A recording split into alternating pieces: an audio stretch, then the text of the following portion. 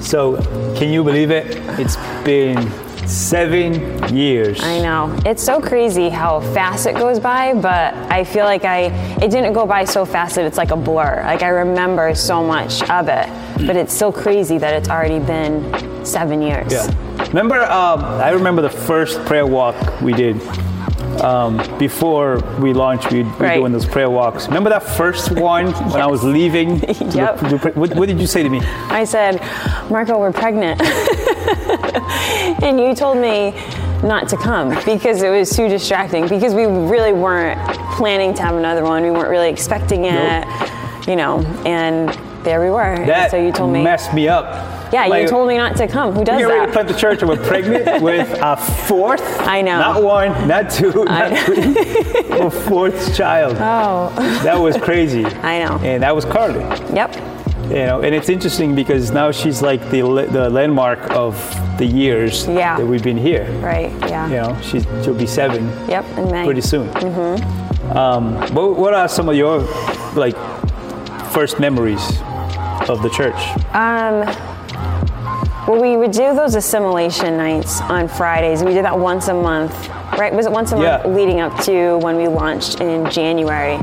And so I remember those being special and just kind of getting like a feel for things, like, is this going to work? And, at first it was a lot of people that we kind of already knew that were already involved in churches and things like that. We had a few new faces, but that was my, that memory. And then when everybody came from the other campuses, from the New Life community, and came and we officially launched. That was a really special night. It was. I still have that great feel for those about 25 people. That really was like our core people that helped to just get us going. Right. And that first service, January 14th, 2014. Yeah. January 19th, 2014. Yeah. I'll never forget it because I remember it was all done and we're like, how many people do we have? And it was like 78 people. I'll never forget that number. It was like 78 people. We're so excited. We're like, we're on our way. Yeah. And that was a lot. I wasn't expecting that many people. I was almost kind of nervous. That Sunday morning, I think, was the first time that I was like genuinely nervous. Like, people may not show up for this. Yeah. And at that point we had already moved. We had bought a house without knowing like that if the church would be successful or not. Right. So that was like the first time that I was kind of like, oh man, like, what if nobody shows up? Like, what if it's just us? And I was pretty nervous, but then after that Sunday, I don't think I even thought about it again. Yeah. Well, because right away it felt like God was really in it, and we begin to see just amazing stories of people's lives being transformed right at this little middle school called Keith Middle School. Yeah. And it was like immediate, right? The effects of, okay, we're here and the Spirit of God is blessing this, and lives begin to change like automatically, I feel. Right. And now, 7 years later, there's so many stories of redemption and healing and restoration and affirmation and all the things that God does. And to celebrate the fact that we have now baptized over 500 people. Which is insane. Yeah. That's an insane amount of people. It's crazy. Because it's not just, like you always say, it's not just those 500 people, those 500 individuals. It's those 500 lives whose lives have touched so many other people. It's 500 families and 500 experiences, and there's so much to it. And so we sometimes like throw numbers around, but it's the impact of that number. Because every number is a story. And it's a person. Right, and every story is a legacy. Yep. And so it's like the domino effect of that is beyond we can ever understand. Oh yeah. What about the outreaches? Like, I just love the fact that from the start we begin to just serve the city. Yeah, the first thing, Rock the City was the first thing that we did, right? And that was in August. We launched in January, so that was in August. And that was a huge, huge outreach. That was actually a pretty gutsy move on our part to think like, oh, we're going to do this huge outreach at Hazelwood Park. And we're just a 6-month-old church. Thousands of people are going to come. Like, who are we to even think that anybody would show up? It could have very well just been the people that were part of our church community at that time. But it reached so many people, like the amount of people that showed up and that were blessed. We gave bikes away, I think. We gave clothes away. We did food. We had a concert, the Word. It was incredible. And it was pretty cool because Hazelwood Park is right on the water. On the water, So at one point when you were talking about Jesus and you were giving the salvation call, my back was to you and I was like looking out on the water and it was like reverberating. And I felt like I had this vision, like Lord, your word never returns void. Like it just goes out. And there's so many, it's still in a residential area, so there's so many houses around it. And even from that, like we don't even know who heard it that day. And what the effects are or were of that one event. But I love the outreaches. Nights of Hope has always been one of my favorites. Nights of Hope, I love the fact that we've had this relationship with the shelters. Now, doing prison ministry. Again, all the different outreaches to me was always like something that we had talked about from the beginning, just being a church that is extremely involved in the city. And now we have our hands in so many different ways. And then the cool thing to pray for a place that would give us room to have a food pantry. And now the food pantry is here. I know. It's crazy. It's so cool to see how God has been so faithful. And we never wanted the church to ever be about the church people, like the people, like it was almost like once you got saved, it was like, okay, cool, like you're saved, now put your hands to the plow, like let's work, let's make this, let's reach the city. Because we never wanted a church that was just about the church people and just about our traditions and our culture and our church culture and this is what we say and this is what we do and this is how we dress. Like we never were into that. It was always like, come and die. Like come, get life, now die to yourself and let's go out there. Which is a great testament to the church is the people who have bought into the mission, that the mission is bigger than just us. It's about reaching people. And I love that, like the teams, like from the parking to kids to the ushers, security, all of it to me is beautiful to see people just saying like, I'm not just coming to church, I'm going to be the church and I'm going to play my role, I'm going to do my part. Especially kids ministry, how big that is. Oh my goodness. Raising an entire new generation that will understand what this new normal looks like. Right. And it's so cool, especially with our kids, because they are seeing it's not abnormal for them to have a church experience like this. Like it's not abnormal for them to hear stories of not only salvation, but of miraculous healings, of how God's provided, of these crazy stories of people's lives completely being changed. Like that's very normal for our kids to hear. And that is so important for us, And even like the crazy times where we had to bounce around from school to school.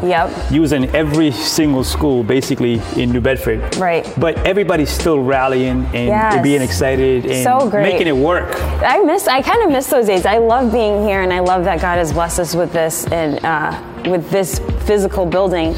But there was something that was so unique about the setup and the breakdown and that process of really building a church, like creating an atmosphere for people to find freedom and for people to find Jesus. That was a pretty special time. Don't want to go back to it. No. But it was definitely a special time.